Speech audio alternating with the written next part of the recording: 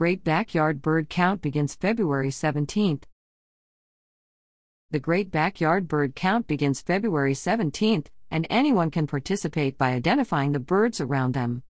Each year in February, during a 4-day span, millions of people count the variety of birds that can be seen and heard in their own backyards. The Great Backyard Bird Count allows people from all over the world to come together and share their love of birds while learning about migration patterns. These observations help scientists better understand global bird populations before one of their annual migrations.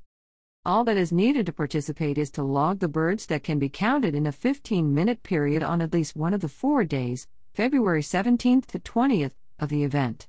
Bird sightings can be entered on the eBird mobile app, and help with identifying birds can be obtained by downloading the Merlin Bird ID app. For details about the bird count, visit. A few state parks are also holding events, including Chip Oaks in Surrey, Hungry Mother in Marion, New River Trail in Max Meadows, and First Landing in Virginia Beach. For details about the state park events, visit www.virginiastateparks.gov.